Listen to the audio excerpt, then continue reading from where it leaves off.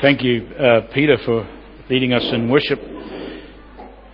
And may we continue our worship as we look at what God has to say from His Word to us today.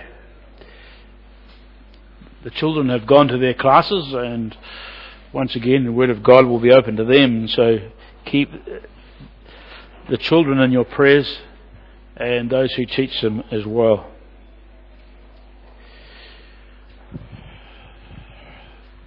We're going to continue in our series of the Ten Commandments, and we're just going slowly through these. And this morning we'll continue, and we'll be looking at the third commandment. And I have called this for a title, The Holiness of God's Name. And we see this in Exodus 20 and verse 7. And it says, "You shall not take the name of the Lord your God in vain, for the Lord will not hold him guiltless who takes his name in vain." Some will have unpunished, or will not go unpunished. That's fine. That's a good translation.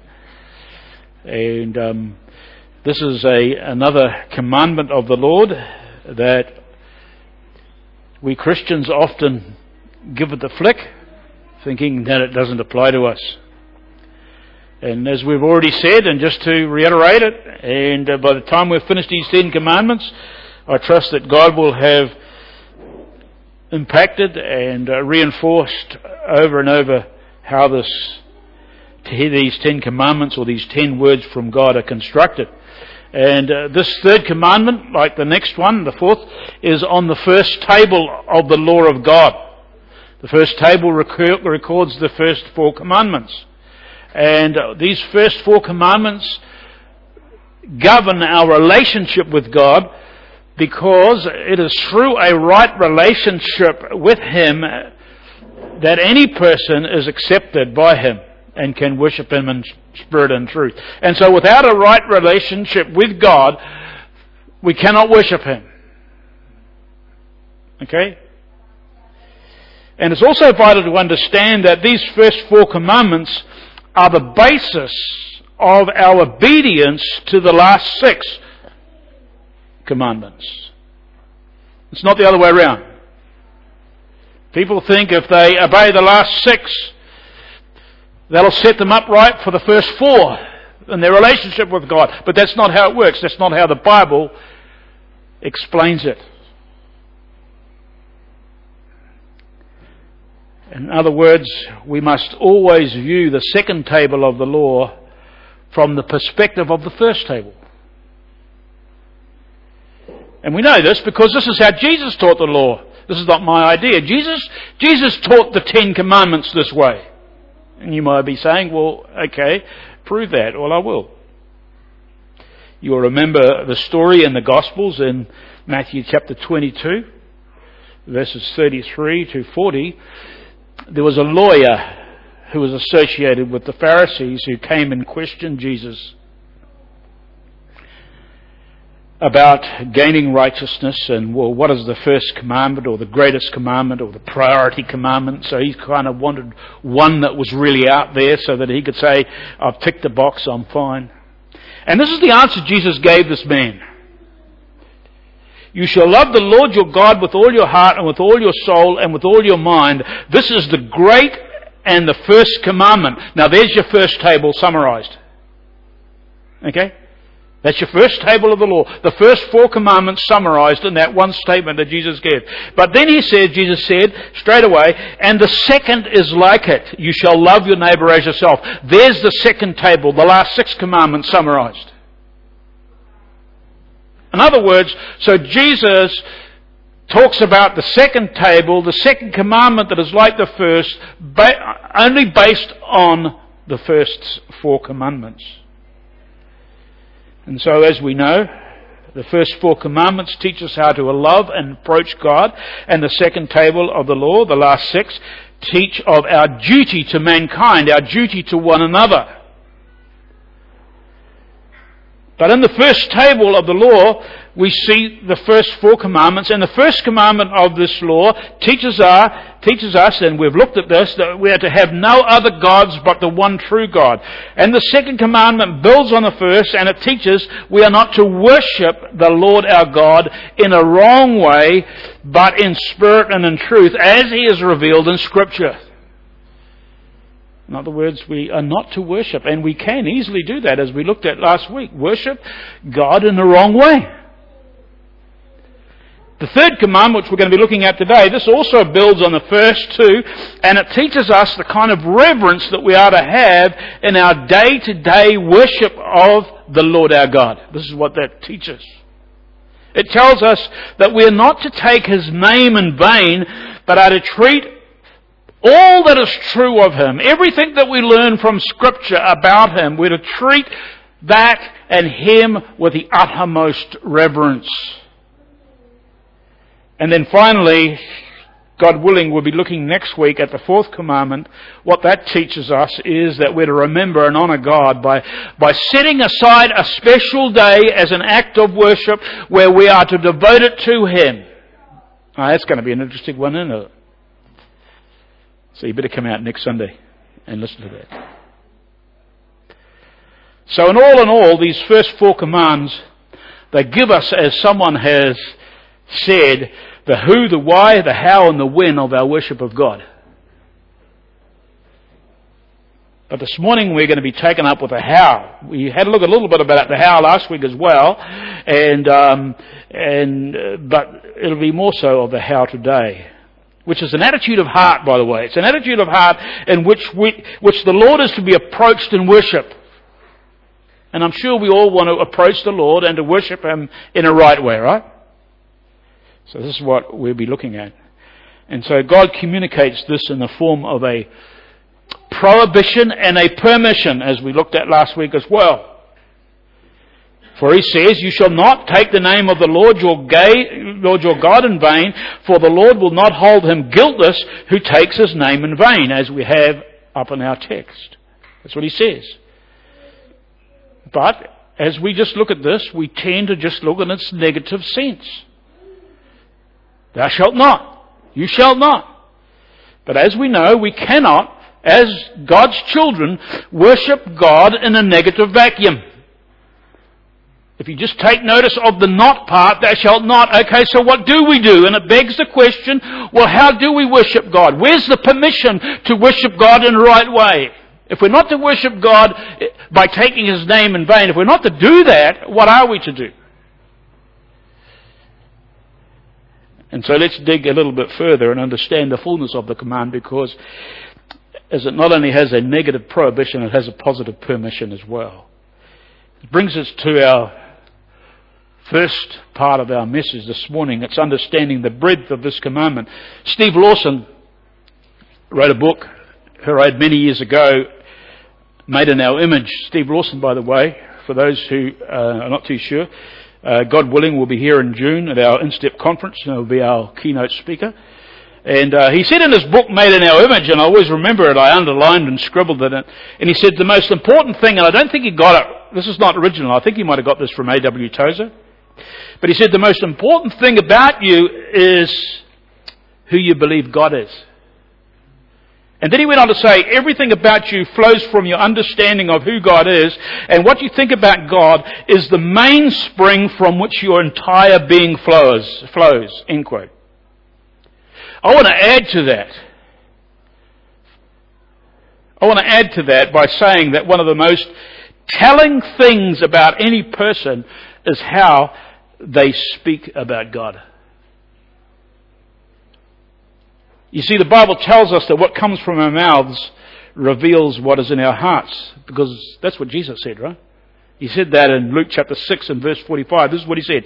A good man out of the good treasure of his heart brings forth good, and an evil man out of the evil treasure of his heart brings forth evil.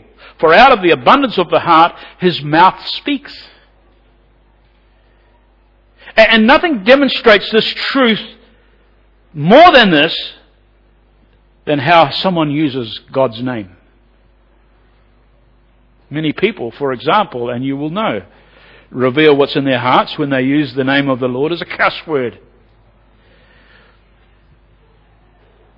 You hear it often. I know, in the workplace, you hear it all the time. Or as the common good guy in the sky. And all this detracts and robs God of His glory. This is how the ungodly treat the name of the Lord. We hear it from their lips. Even in spite of their total unbelief in God, they will evoke God's name as a curse or an affirmation of something that they want to get across and make a point known. Or even in exclamations about whatever. This name of God flows from their evil hearts. I've even seen shortened versions of this, and you would have seen it on social media, Facebook and the likes,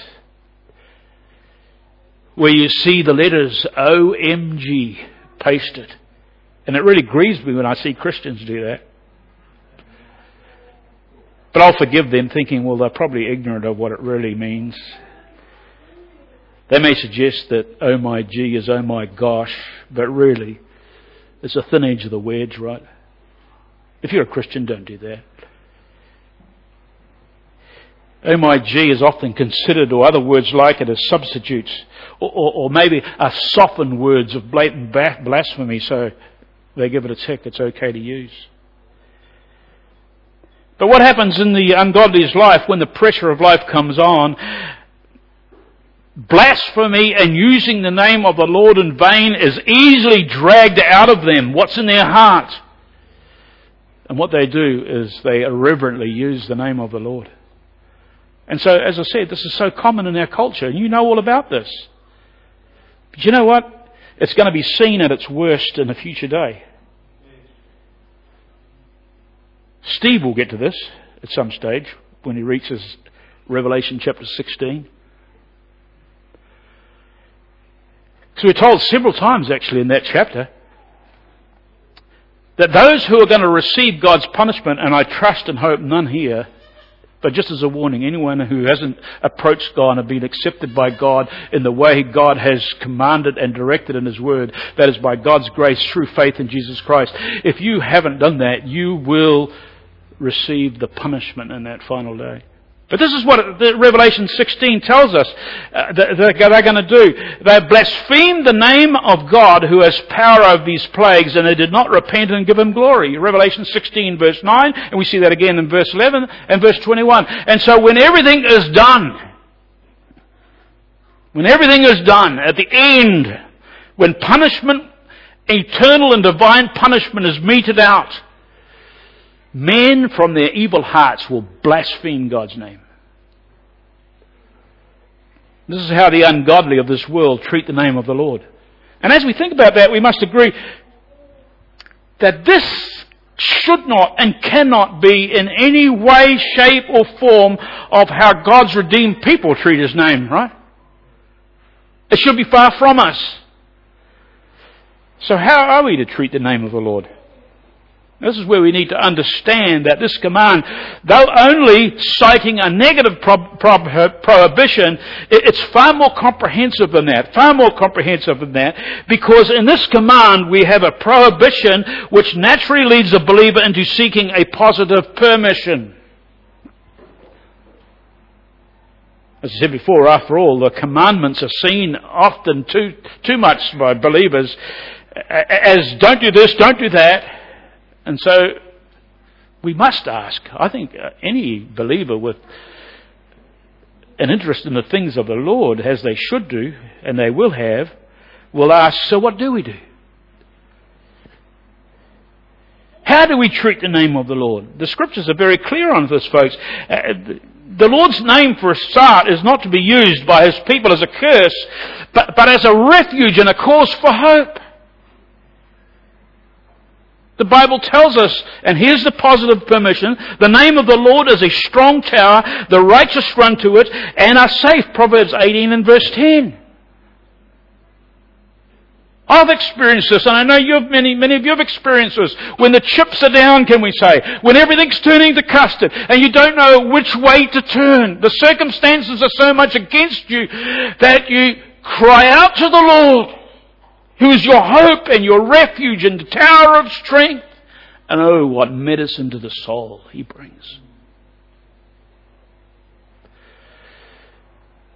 The godly will also reverence His name and treat it as sacred by obeying His commandments and keeping His word. What for? That they may fear this glorious and awesome name, the Lord your God. We see that in Deuteronomy 28 and verse 58, and Psalm 119 and verse 9. The godly fear this glorious and awesome name. God says in the positive through Isaiah 29 and verse 23, they will hallow my name. In the Lord's Prayer, which Peter Rufus brought up so eloquently and beautifully some time back about as he's taking us through the Lord's Prayer in the beginning, that Jesus said, Our Father which art in heaven, hallowed be your name. Jesus prayed that way, right? And we looked at what hallowed meant. In other words, believers will seek to underline and make a big deal and revere the greatness of His name. And even in prayer, say such things as, so let your name be magnified forever, 2 Samuel 7:26. They'll make a big deal out of the Lord's name. And Psalm 54 and verse 6, and I will praise your name, O Lord, for it is good. It's good to praise some of these things and remind ourselves of some of these truths of how we are to treat the name of the Lord. And even in a time of deepest trial, believers will say, the Lord gave and the Lord has taken away. Blessed be the name of the Lord. Job 1:21. See, it's an attitude of heart. Such use of God's name reveals the condition of the godly person's heart. In fact, those who love God's name are grieved when they hear His name being used as a blaspheming cuss word, right? I hope it grieves you. Makes us cringe. Wonder why God doesn't strike them dead where they're at. He can do if He so wishes, but our God is a long-suffering God, right? A long-suffering God. Why should we cringe? Why should it hurt us? King David. Remember King David? He was described as a man after God's own heart. So that's how close to the heart of God that King David was. And he got really uptight and upset when this kind of thing took place. And he prayed. It was an imprecatory prayer. And this is what he prayed. That those who take the Lord's name in vain, that they might be slain, and how because of their blasphemy, they are from here on His enemies. Because, Lord, they are your enemies, and they blaspheme your name, they are my enemies. That's how he expressed his horror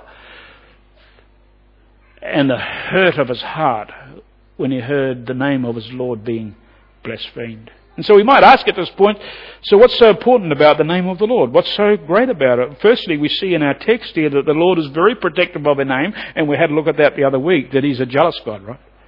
We looked at that jealousy and what that really meant. He's jealous of His name. And He said to Himself, you shall not take the name of your Lord in vain. There's the prohibition. Notice in saying this, He again uses that sacred name, Yahweh. This is the covenant name that He gave to identify Himself to His chosen people Israel. It means the self-existing, promise-keeping God. Yahweh, it's translated in your Bibles, or it should be, in capital letters, L-O-R-D. In our Bibles is the most sacred name in all of Scripture. And we did mention that last week. And notice again, he uses the name God. And we looked at that also, and it means the mighty God. The all-powerful God. And so here we have this plural name of God in the Hebrew. It speaks of the overwhelming majesty of God. Yahweh. But again, please note that Yahweh, the mighty one, belongs to who? How's that text written? The Lord your God. You see that? your God. He speaks as if to say, I am your God, and you individually stand before me because I am your God, and all that that name means. So here is the eternally self-existing, covenant-keeping, mighty God. He is for you. He is your God, and that is His name, folks. That's His name. Wow. That brings the Lord up close and personal, doesn't it? What a majestic combination these two names are together. Yahweh, God, Lord, God. What a glorious thing that the Lord would declare Himself to be your God, our God. How worthy these names are of our uttermost reverence of anyone who takes them upon their lips. So in answer to our question about the importance of God's name, we must see and understand that it means a whole lot more than just the mere letters that make up the word, right? You might look at my name. You know, my name's Jeff with a G. It doesn't mean a whole lot, right? It doesn't mean a whole lot. You probably don't know, but it means God's peace. But when you think about Jeff, the word doesn't mean a whole lot, but the Lord's name does. His name is to be understood as encompassing all that God is and does. You got that? All that God is and does. Oh, I've missed a couple here. And says. It's a bit like when someone describes another's reputation by saying, and you would have heard this, maybe you've used it yourself, well, he's got a very good name in this town or in this community. You heard that? And so by saying that, we do not mean that this person's written name or the letters that form his name are anything special. A bit like G-E-O-F-F, and nothing special. Rather, what we mean when we say that he's got a good name in the community, we would mean that his character and his business dealings and his moral standing and everything about him is good, above reproach. Folks, the same is true, but in a much greater, magnificent way of God's name. His name refers to His full character, His nature, His power, His works, all His perfections or attributes, if you want to call them. Everything that's true about Him revealed in His Word. That's what His name means. So in understanding this commandment, we will see that we are to revere His holy name because His name, folks, His name cradles all that is true of God. His name, like a reputation, houses His character, His perfections, His power, His word, and His actions, and everything about Him that you have learned. And that's why you need to learn about God, right? You need to move on from the basic fundamentals that Paul reminds the Corinthians. You need to get past the ankles. You need to wade up to your waist into the things of God so that you will know something more and more. And by the way, this is not fathomable. We cannot get to the enter it. But what God has told about Himself in His Word is what we must learn. This is why Bible study is absolutely imperative for the believer. Because if you don't feed your soul about who God is, you'll be wimpish and you'll starve. And you'll have wrong thoughts and ideas about God. Which is what? Idol worship. But as we think about this, we must also understand that we not only show reverence, not only to His name, but also the means that He's used to make Himself known to us. And what is the means? Some dream or some heavenly vision or God spoke to me? No. The means is His Word. This is why we're a Bible-believing, teaching church here. The means that God uses to reveal truth about Himself is the Scripture. It is all sufficient for life and for godliness. It is authoritative. It is our authority. It's not what I say, it's what the Word of God says. In other words, there is no room for esteeming God's Word or questioning its authority or its sufficiency or its veracity for our lives. There's no room for that. There's no room for us to treat the indwelling Spirit of God in us and His work in us as an optional extra or something peripheral that you can take on board if you want to. There's no room for that. There's no room for us to treat His commands indifferently. Folks, we're not to take the Lord's name in vain. This means that we are equally responsible to revere the name of the Lord in all that He does and says.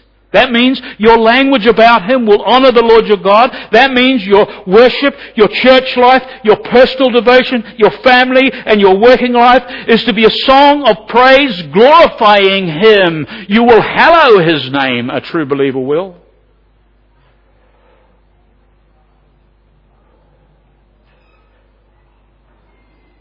What we do and say and think is to be an anthem of reverence and hallowing the name of the Lord. Is that how it is?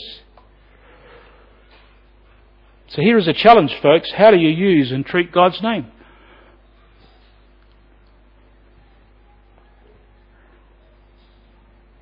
Thinking of the comprehensiveness of what that means. Do you treat His name and all it means with the kind of reverence that this third command demands of us? May we be encouraged to drink in all that the Lord's name contains and live lives that say to others, because we are to be a living testimony, right? A testimony not of ourselves, and not a testimony of this church, not a testimony of the elders, not a testimony of any denomination, a testimony of who the Lord is. Christ is our centre, Christ is our head, right?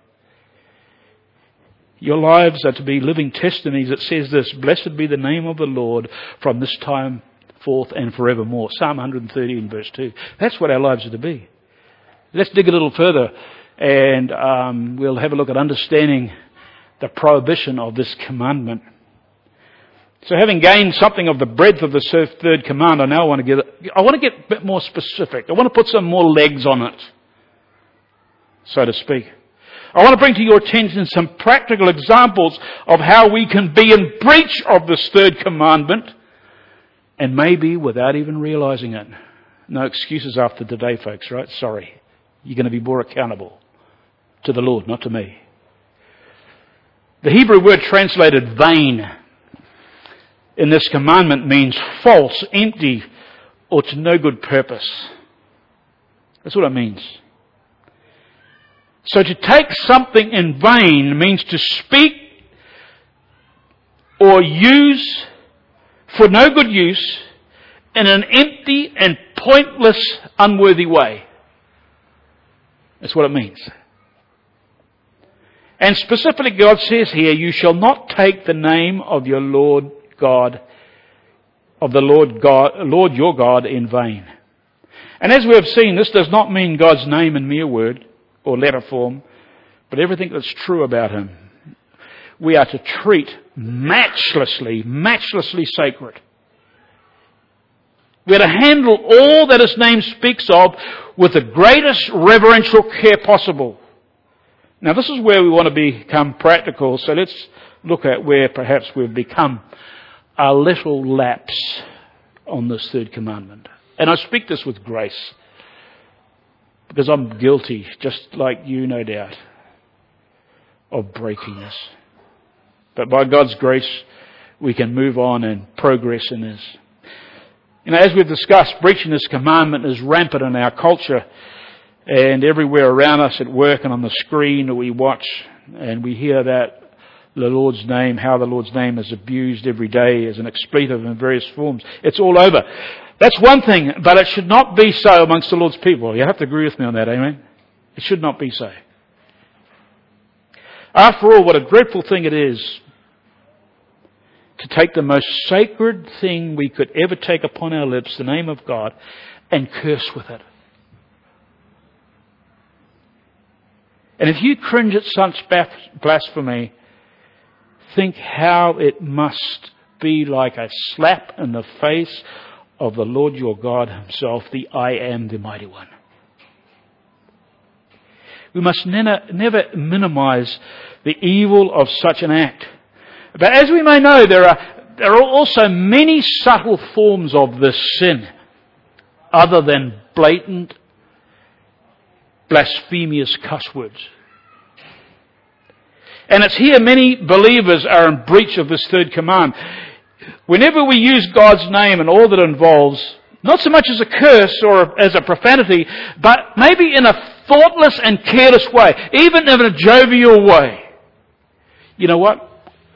When we think carelessly, when we speak carelessly, when we speak lightly, when we make jokes about anything that has to do with God or the means that He reveals Himself with us, His Word, we are in breach of this third command. We are third commandment breakers.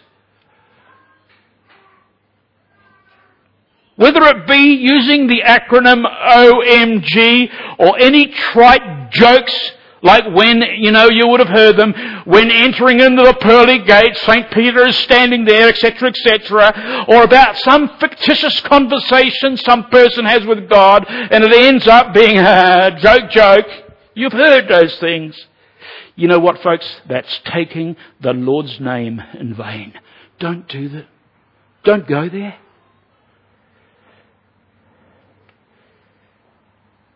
But there's also other ways. Have you ever told someone you will pray for them and you don't?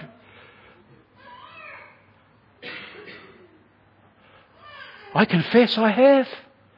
Whether it's been my forgetful memory or what, but that's no excuse. I've said to you, I'll pray for you. And I don't make a habit of this either, by the way. Thank God, praise God. But I've learned not to say, I'll pray for you glibly. I pull back from that until I really, really mean it. Because if you say you're going to pray for something, you're telling that person that you're going to bring them up to God's throne of grace. God hears your words, He hears your mind, He knows your thoughts, and you don't. That is in breach of the third command. It's treating something of God lightly. There are many other ways that we can violate God's intentions for us in this commandment. We take His name in vain when we profess to belong to Him, but our lives are an open display of that hypocrisy. As Peter brought out, hallowing the name of the Lord is not just saying special words. It's about living for Christ. And if we say that we love Him and we belong to Him, we come to church on Sundays, but the rest of the week says the opposite, that's taking the Lord's name in vain. We dishonour His name when we treat lightly and perhaps even complain of the worshipful service that God has given us, and even obeying the Lord's commands and by partaking of the ordinances. Partaking of the communion table. If we don't treat that with all the awe and the reverence and the majesty that it is, we are taking the Lord's name in vain.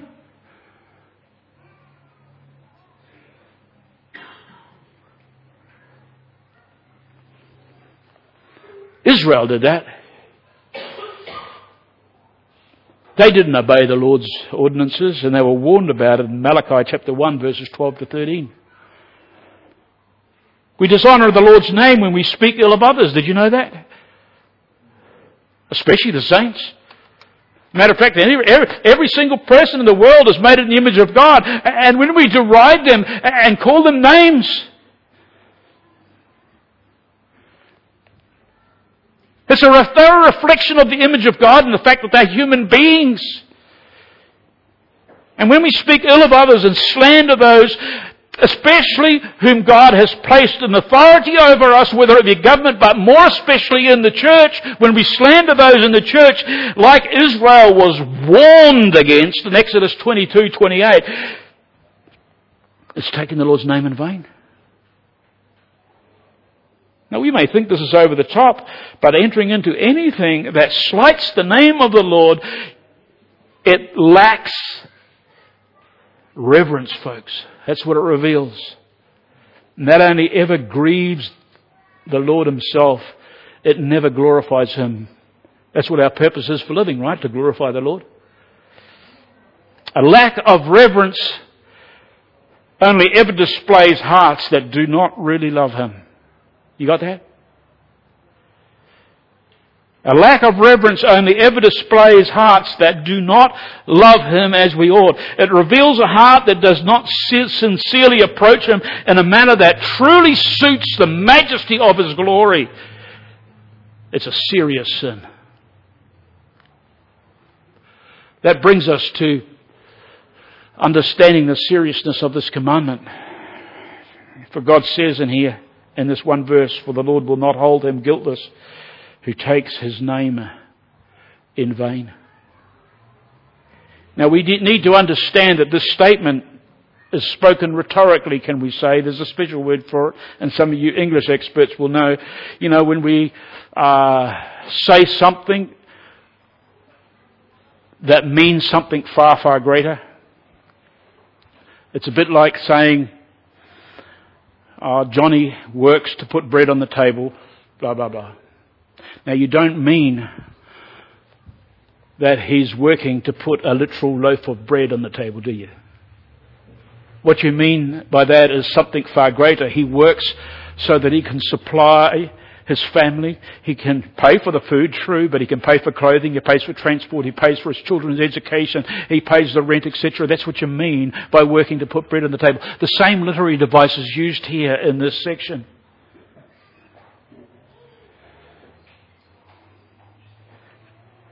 Or put it another way, what this means is the Lord will not neglect the matter, but He will most certainly and justly punish it. That's what it means, this last section here. So it may look okay, will not hold him guiltless,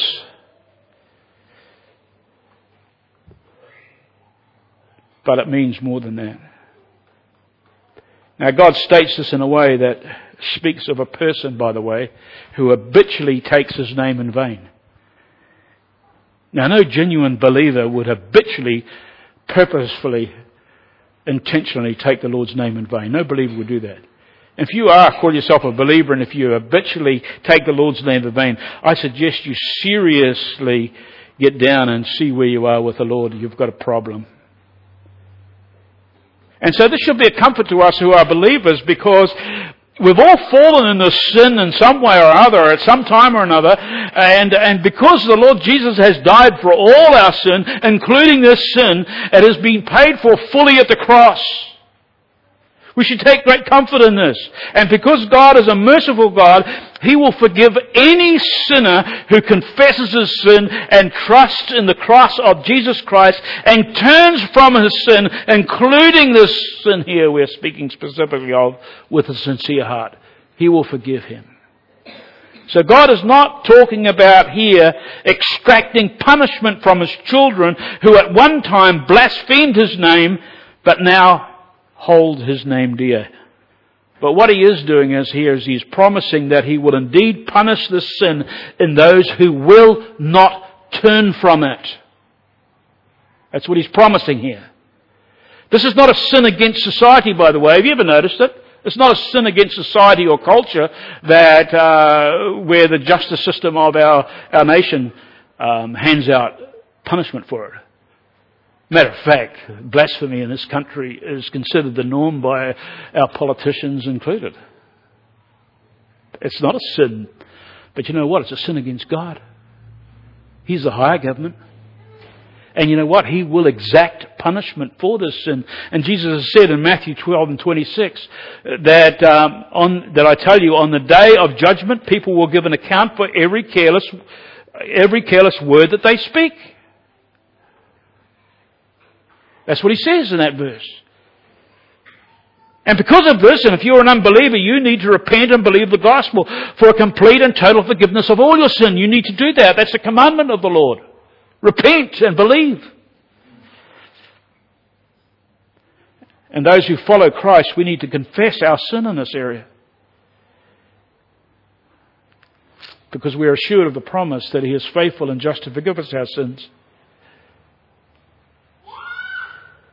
and cleanse us from all unrighteousness, so that we may be and speak and affirm from our hearts only what is true and right and in sync with the heart of God.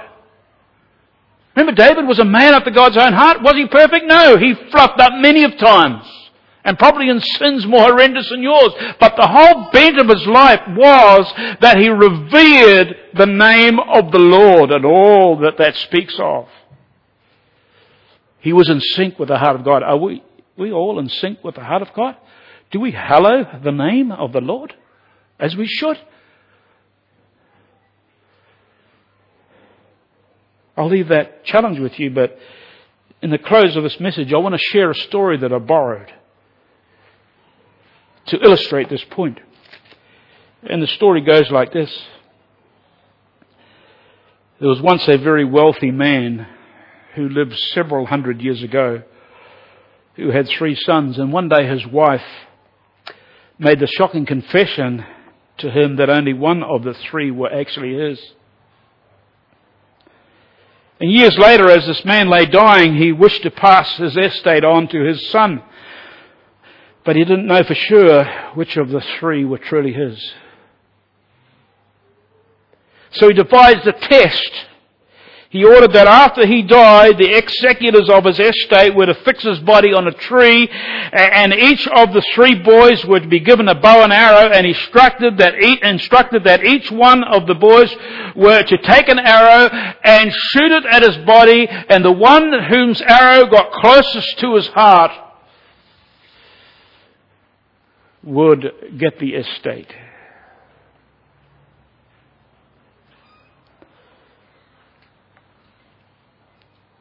Soon afterwards, the man died.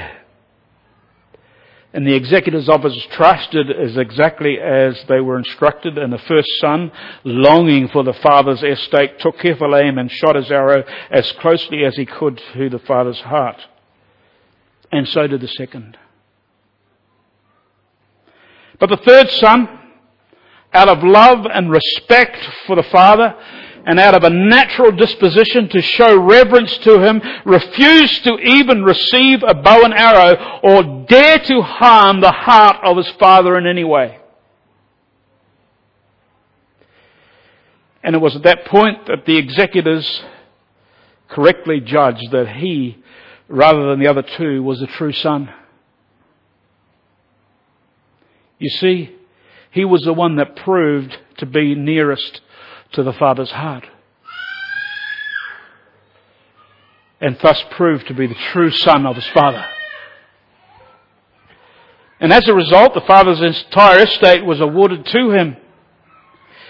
The point of the story is, folks, each time someone takes the name of God in vain, each time someone uses his name in a thoughtless way, or as a curse, or to support an insincere oath, or in any way that dishonors the things of God, or treats them without reverence they are firing an arrow straight at the Father's heart.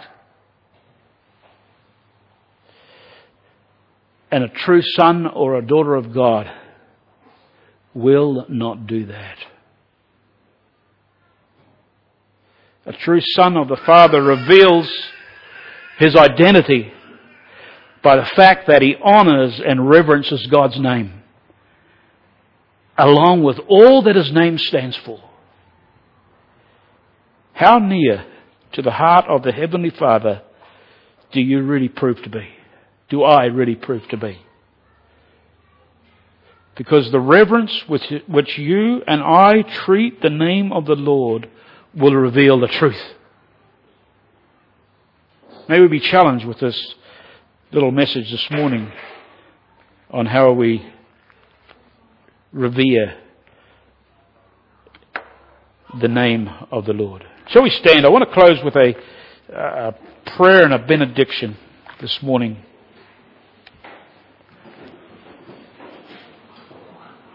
If any of you have any questions, queries, please feel free to speak to us, speak to myself or Elder Steve over there, Pete in the front, about any of these things. We'd love to talk to you.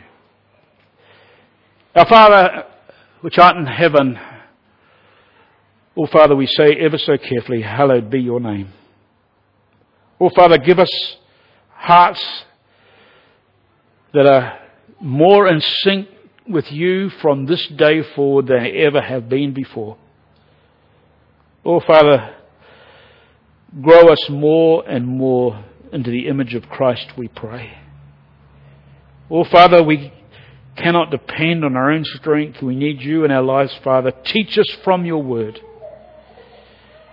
Oh, Father, may your name be glorified in the way we live, in our homes, in our marriages, in our workplaces. Oh, Father, may we be those who esteem the name of the Lord and exalt his name forevermore.